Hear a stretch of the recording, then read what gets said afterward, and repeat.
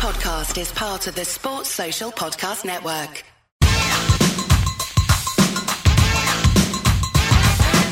We're called Whistle, and this is true. We love to do the things that we're not supposed to do. We don't mean robbing, stealing, or mugging. In fact, don't take it seriously. We're only bugging. Hello and welcome to the Whistleblowers podcast, famously Whistleblowers podcast. Now look, this is a weekly show about football, and the problem is when there isn't much football on, there's not that much to talk about. It seems as though COVID is sort of tearing through the Premier League at the minute, demolishing fixtures on an hourly basis. As it currently stands, I think 5 of the 10 games this weekend have already been postponed. But yeah, it's a very quick-moving situation. So by the time you hear this, everything might be off. So who knows? Anyway, to join in with the fun of this, we're with Gareth Dobson, as ever. Gareth, hello. Nice Christmas tree you've got in the background now. Oh, thank you very much. I lit it up just for this Zoom, and I'm feeling very festive because I've just spent £30 on charcoal cheddar. Well, I don't even know what that is, but congratulations to all of us. And Martin Gritton, as ever, here with us as well. Martin, not as sort of fancy background for you. You're lying in bed, I think. Well, that makes 2 of us, Mark. I'm delighted to see different beds. Sorry, just to clarify, different beds. Different beds, but important. Gareth, is charcoal cheddar charcoal that smells like cheddar, or is it cheese that tastes like charcoal?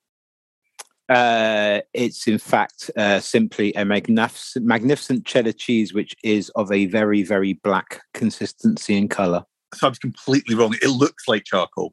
Yes. Mad.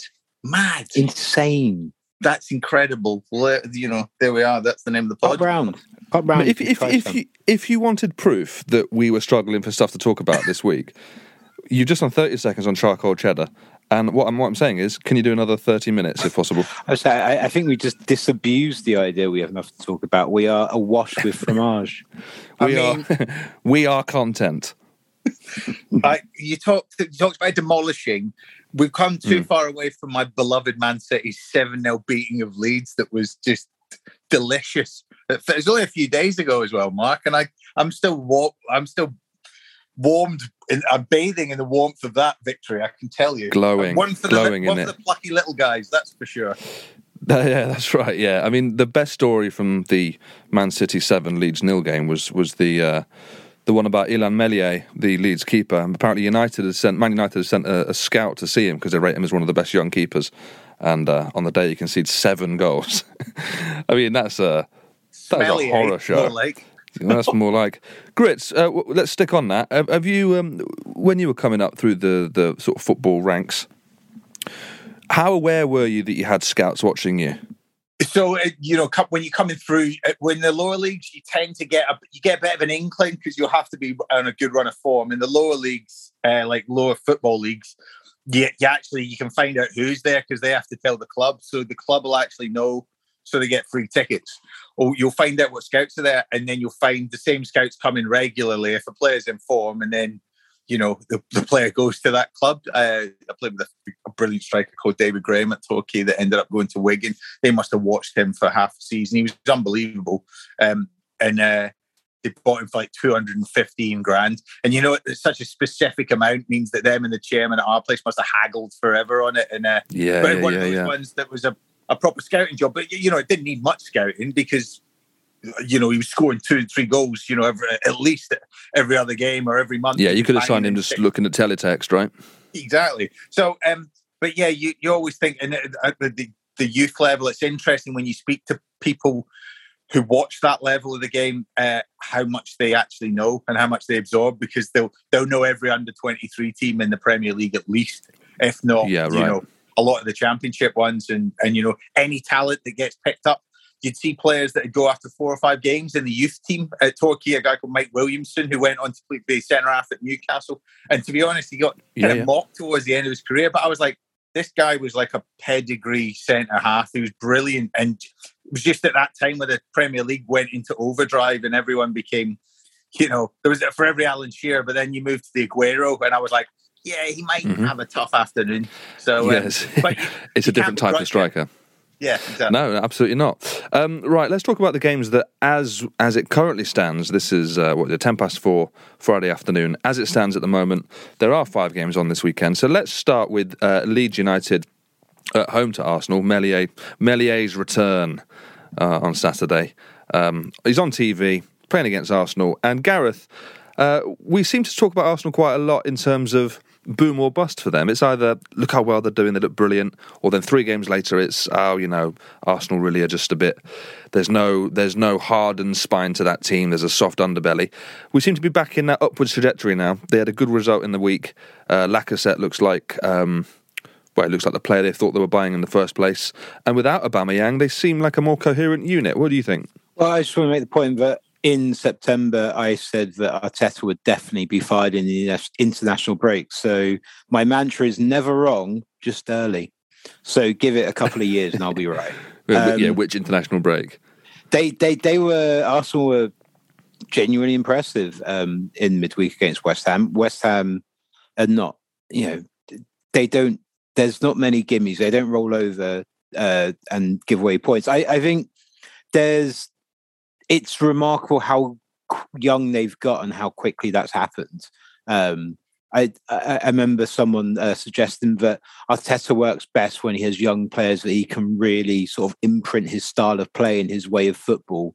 And maybe this is what he's been waiting for, is that these really promising young players to sort of mature and get to the point where they can be involved fully. I think Martinelli being actually fit enough to go on a run of games is a really big deal, because every time he's come in for Arsenal and looked good, then he's immediately sort of falls out of the first team, and usually it's because of injury. And the Aubameyang thing is, I wonder if it's key.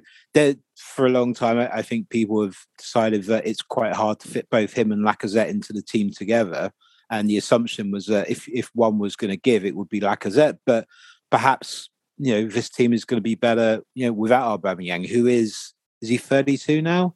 32, 33. He's definitely not. He's past his peak, I would imagine.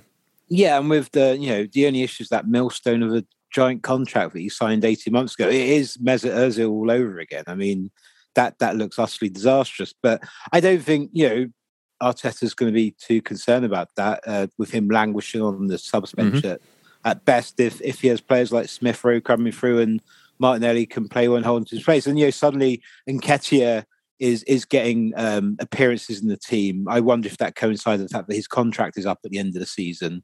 Whether they're offering him just enough charcoal cheese to get him to sign a new deal. Imagine if we edit out the first part of the podcast now, and then that's your reference. Grits, how big a deal is the Aubameyang thing to you? Do you think? I echo what Gareth says. I think going young, it seems to be working for him, having that kind of mass clear out and get some of the decisions making themselves for him. As Gareth said, against West Ham, they were up against a team that don't give a lot away. Whether West Ham were playing well or not is another thing. The second goal seemed like a bit of a sucker punch, but no less than some of the Arsenal players. Oh, they could have been 3 up by then, couldn't they? Exactly. They were asking the right questions. And I think, to be honest, it would have been so West Ham of recent era to have nicked a set-piece goal and equalised and, stifled them. So, credit to Arsenal. They saw it through. I don't see Leeds being much resistance at the minute, because they're a team in disarray. As organised as they can be, I think it's going to be a big one for them to get up for. So, opportunity for Arsenal with 2 games, only a couple of games in the Premier League this weekend. So, a great opportunity for them. Well, Leeds. Let's talk about Leeds then, because it's the difficult second album, isn't it? They are struggling, but I think it's impossible to talk about Leeds struggling and not mention their injury list. I mean, it's unbelievable what's happening there. It seems to be every week another key player goes down injured. And now you've got COVID happening. I mean, you hope no one gets infected with it, but the chances are pretty high now, I would have thought, that all clubs are going to have an issue of some sort.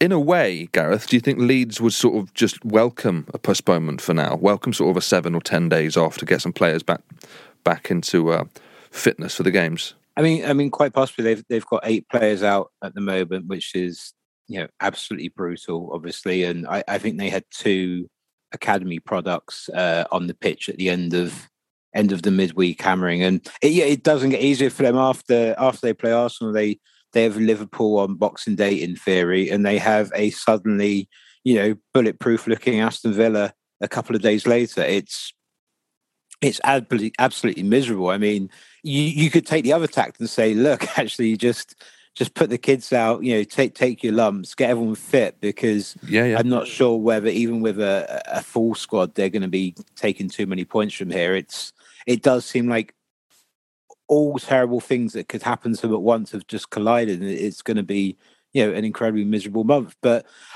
I think with Leeds, I mean, they have 16 points. They're not sitting root at the bottom with 7 points. No, that's right. There's enough to build on, and you would assume that you come into the spring, they'll find some sort of form. I don't think Bielsa's going to be shaken. He has, in fact, unshakable belief in what he does. He's done it long enough. I mean, I guess there is a history of Bielsa's teams, tailing off and dropping off somewhat, but it would be surprising if it happens now to me for Leeds, because they've been on this positive kind of trajectory for so long. Yeah, Martin, let's talk about Bielsa, because as is always the case with any team that are struggling or even, sort of semi-struggling, there will be talk about the manager's position and whether he's, under pressure, whether he's likely to lose his job anytime soon. And there are growing calls from some Leeds fans. I'm not really sure if they're proper football fans or what, but certainly on the phone-ins, 5 Live talks, all those sorts of things, you often hear fans wanting Bielsa out. Are they just insane? Well, in any miserable run of form, you're going to get a frustrated and angry fan base. I think the big problem for them is the fact they've just not been able to invest in the same way that Norwich struggled. They've invested in players that they can just about afford, that they brought in. You need them to make a bigger impact. Dan James didn't really make an impact like you maybe hoped he would. Also, the players, these players, we talk about Bielsa's teams running out of steam. Well, the players are running out of steam because a lot of these guys, you get found out in the Premier League. And once you've shown your trick card, which is, the way that they play, the best 11 is a competing 11. But a lot of these players are kind of, when people see them at that level week in, week out, you can spot weaknesses, and I think other managers, that's the other function of a scout. We spoke about scouts earlier in the pod. That's exactly what scouts will do. They'll say, do you know what, we can get at these guys, or this is their weakness. So when you see them week in, week out, and I think that's kind of costing some of Leeds players right now, and also playing players like Calvin Phillips out of position. I mean, the whole point of having a player like him is, an England quality player. He can't even play in his position in that team because it's like being at school and the best player has to play centre half, even though he's a striker. Do you know what I mean? Yeah. Gareth mentioned it a second ago. Leeds have got a reputation of trailing off in the sort of latter third of the season under Bielsa. The problem I've got with this and with the COVID pandemic writing off games again is that I don't know how any sort of football authority expects footballers to play this much football. Let's say they cancel these games now. Let's say they have 10 days, 2 weeks off, come back in the new year. They've then got to find space in the calendar for, let's say, 4 extra games to then see us out at the end of the season, to then have it'll be a longer season, it will finish later, we'll have a short summer, back into the season, into a World Cup, into the remainder of the season. I mean, to me, it just seems completely unfair. And I know that there's this idea of FIFA and UEFA might bring, and the Premier League might bring in 5 subs and keep it that way. Teams like Leeds are knackered, aren't they? Literally knackered, if that's the rule coming in. How can you justify any of this, Gareth? Oh, it's impossible to. I think the only reason why there are games this weekend is that as long as there's 2 or 3, there's slots for them on TV to be watched. That's the biggest issue. And yet, you don't want to get too much into the politics, but I think the hardest thing is to say, well, they're going to have to go into bubbles and quarantine and isolate so they can keep playing football when the rest of the UK doesn't have that situation. So it's very hard to ask players to do something that nobody else is doing. If fans are in stadiums, with much more social freedom than them, that's where it becomes a very, very dubious state of affairs. So I think that there must be a huge time pressure to get all these games played, which is what they're looking at this fixture list, which is chock full already, and they're going, well, how do we get more in? People I think will start suggesting, well, why don't we just drop the FA Cup? That's the most obvious way to do it. And obviously for everyone, essentially outside of maybe the top two tiers, the FA Cup is this huge potential resource of income, ticket money, coverage, TV and so forth. So it would be hugely unpopular unpopular decision.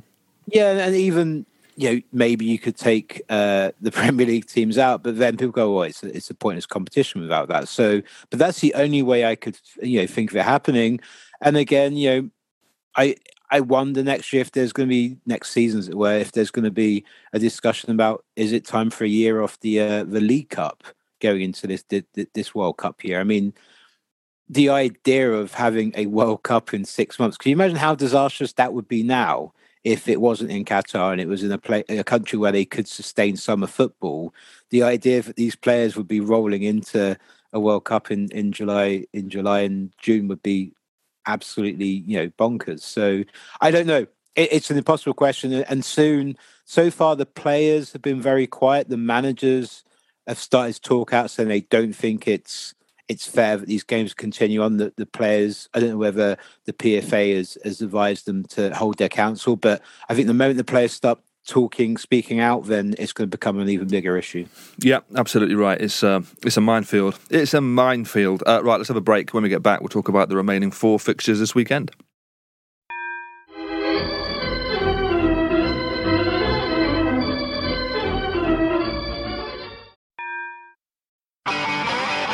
If you want an e-bike that doesn't look like it's made for the shopping precinct, something that's less Mr. Bean and more Steve McQueen, check out the range of bikes from London-based Cooler King. From dope 250-watt city bikes to Harley Bobber-inspired 750-watt beasts that can tear your face off while leaving your smile intact. Cooler Kings are made in limited numbers, yet highly affordable. Check them out now on the web at cooler.bike or find them on Instagram with hashtag CoolerKingBike. Cooler.bike. E-bikes that are cool AF. Welcome back to the Whistleblowers. Grits, let's talk about the remaining games this weekend. We'll start with Stevie G's Villa at home to Burnley. And Villa look like a team who have completely taken to their new manager immediately. And I know we often see a new manager bounce. That happens, 4 times out of 5, you probably see a new manager bounce of some description. But this already feels to me to be something maybe more concrete than just that, maybe more permanent than just a temporary 5-game spell. What have you made of it? I know we talked about it a bit last week and your relief that he was no longer at Rangers. But do you think the same thing about it, or do you think I'm overreacting there to Stevie G? No, I think he's benefited from Dean Smith's squad. He doesn't have to do a lot with it. He can tinker in ways, he doesn't have to second guess himself anymore. I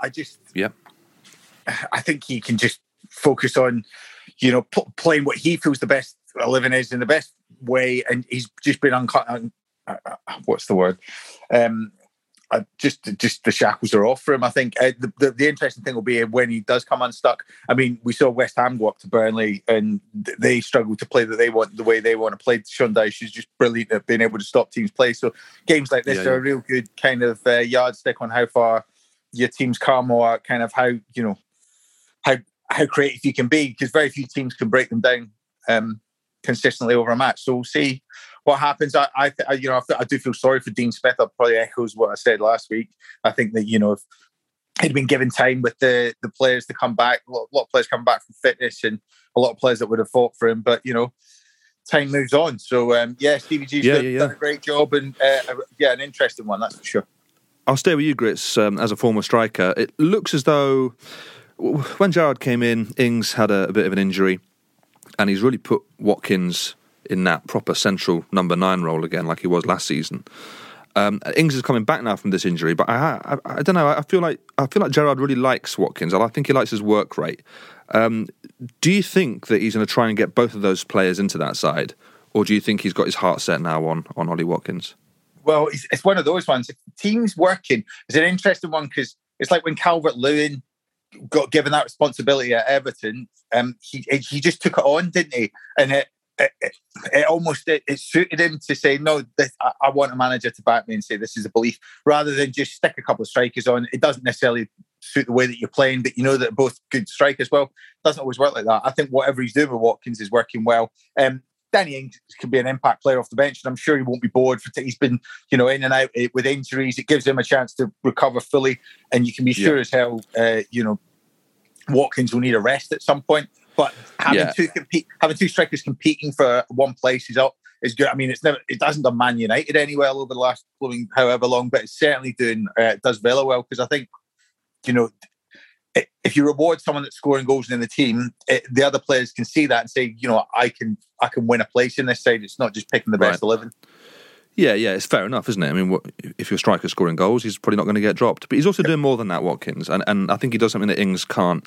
But I think we all agree Ings is a top player. Gareth, let's talk about Burnley. They haven't scored in the last 3 Premier League games.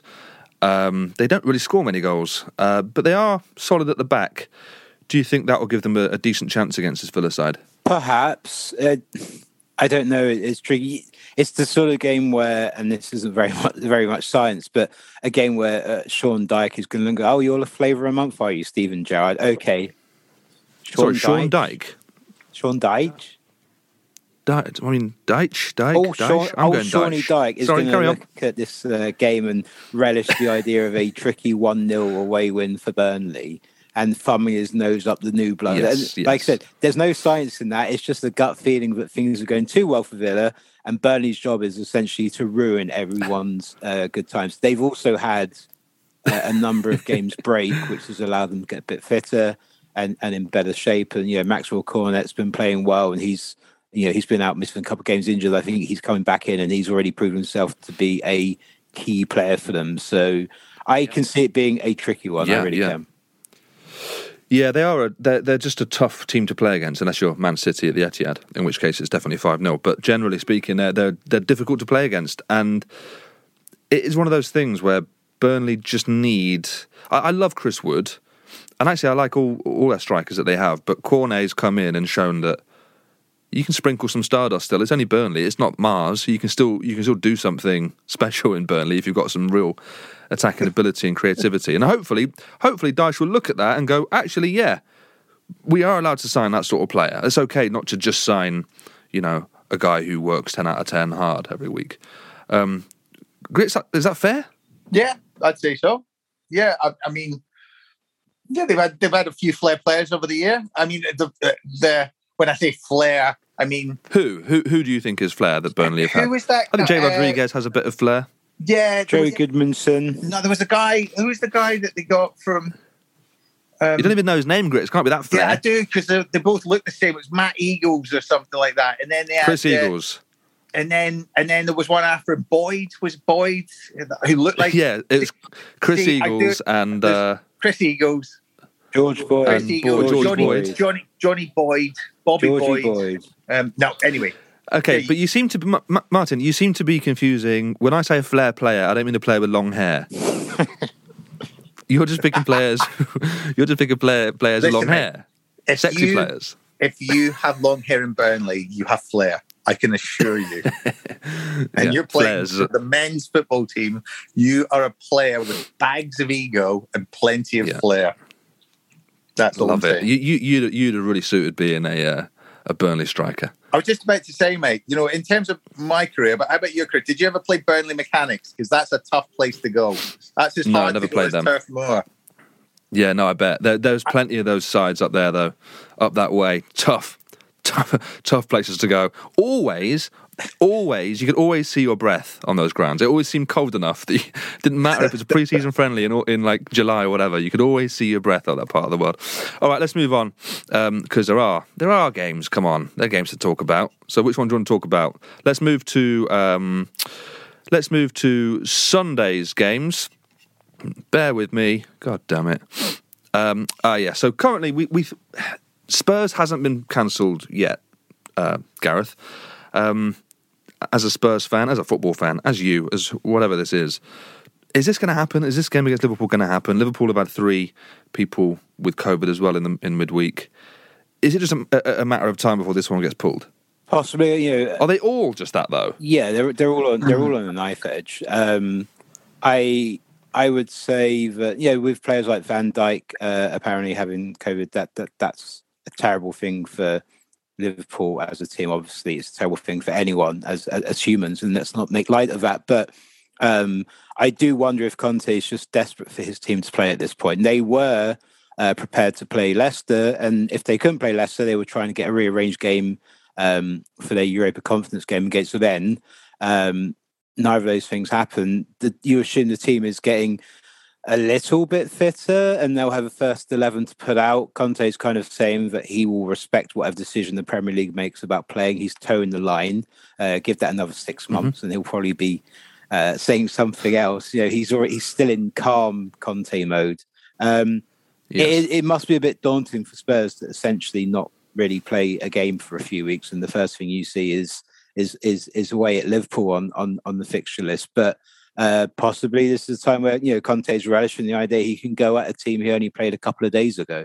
But again, this is if it happens. Yeah. But the Premier League are apparently only going to meet to discuss the situation on Monday, so they are adamant these fixtures will take place if they can. It would still be, regardless of the situation, if Conte can take points away, it will be seen as a strong indicator that Spurs are going the right way. But we'll see. Like, I genuinely can't remember what Spurs are like. I haven't seen them play for so long. No, fair enough. If that game does happen, you'd fancy Liverpool, as you would fancy Man City at Newcastle. But my pick for the season, that was Chelsea, seems to have really fallen off a cliff the last couple of weeks. Grits. What's happened there at Chelsea then? It's not this, but it's coincided with them losing Chilwell. Now, it isn't that, but there's certainly something to be said for the balance they had at fullback and how that worked through the entire team. What do you think's happened there? Because we all thought they were bulletproof. Yeah. Well, I mean, it can be cynical saying it, but bring Lukaku back in. I mean, I don't know the balance. I don't quite know how you talk about Chilwell is such a... But he's not really been playing, has he, Lukaku? He's been on the bench most of the time. No, I know. But Chilwell and Reece James are such a pivotal creative force for them, as you said. That's probably affected them. I think people playing against them have, seen that they can be got at, that they've held them in slightly less high esteem and maybe got at them a little bit more. I don't know. I certainly do think it's only a blip. I don't think Chelsea have completely dropped off a cliff, as you say. I think, but they've got a little bit to do now, especially when you see Man City just start to grind into the unstoppable force that they are. So we'll see. I mean, if they can't beat this Spurs side, then we've got to ask serious questions next week.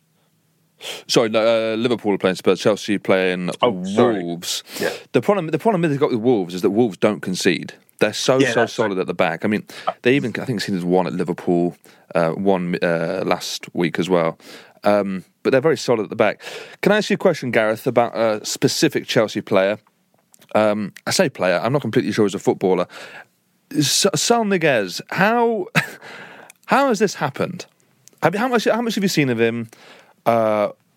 Is it a different person to who we used to see playing the Champions League for Atletico, or what? I don't know how this has happened. I've never seen a player with such a good reputation come into the league and really look so lost. Yeah, completely out of sorts, completely lost. Tuchel was talking about trying him at left wing back, partly obviously to fill a hole with Chilwell's long-term injury. But I guess one thing to ask is, why did he turn up on transfer deadline day on loan to Chelsea? That's usually an indicator that things that weren't going too well for him. But it was seen as a coup, and it was seen as this incredible depth to a strong midfield for Chelsea, and it's absolutely not worked out. And I mean, Martin can probably speak better to this than I can, but I guess sometimes players turn up out of sorts, maybe in terms of not expecting to be on the move or just not being able to fit into a club. I mean, whether he was on a list of targets for Chelsea and they worked hard to get him, or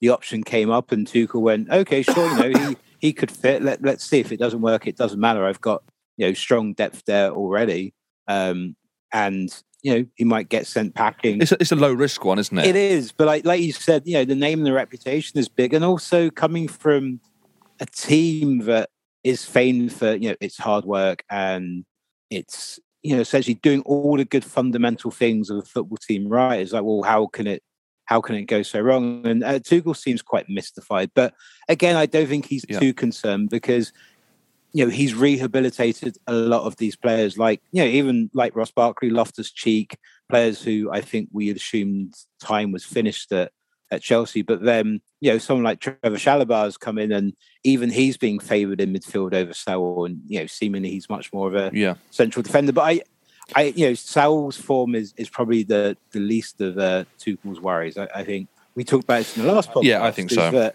the idea that this team is tired already going into the busiest period is quite damning. So you do wonder exactly what's happened.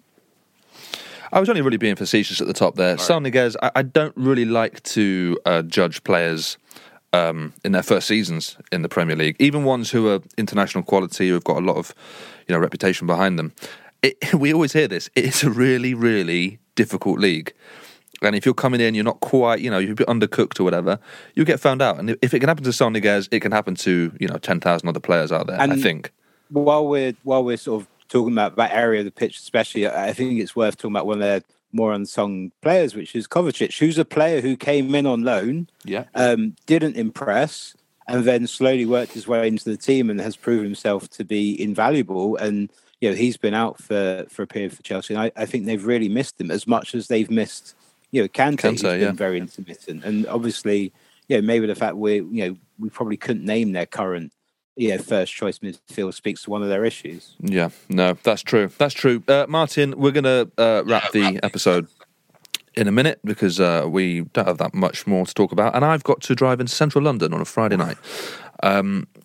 But where are you now? Are you fully behind the Man City thing? I mean, you always seem to be pro Man City. Are you sticking with that, given what happened in the week? Yeah, of course. Who's going to beat Man City? I mean, no one's managed to do it yet, so it's going to be great. It's going to be another glorious sunshine in Ancoats, and I can't wait for it. I'll be the first there, cheering and whooping. Yeah. All right. Well, I mean, teams have beaten Man City this year, but we'll let that one go. Right, Gareth. Thanks for being on the show as ever. Anything to plug quickly? Just charcoal cheese at Christmas. Everyone go get some. It's amazing. Absolutely. And have a good Absolutely break. Right. Yeah. Happy Christmas, everyone. Happy Christmas, everyone. Grits, have you got anything that you'd want to promote? If you were working for Waitrose or someone, what Christmas snack or treat would you be promoting? Oh, that's well, mate. You put me on the spot, Mark. I've just say I don't know. We can go home. Knee deep in Cadbury's roses, mate. That's all I am. Knee deep in Cadbury roses. Just pulling my fillings out with a toffee penny. I think that might be the other ones, though. Quality Street. All right. How about you, mate? Nightmare way to end. No time. Right. See you later. Bye. If you want to advertise on or sponsor this show, check us out at playbackmedia.co.uk. Sports Social Podcast Network.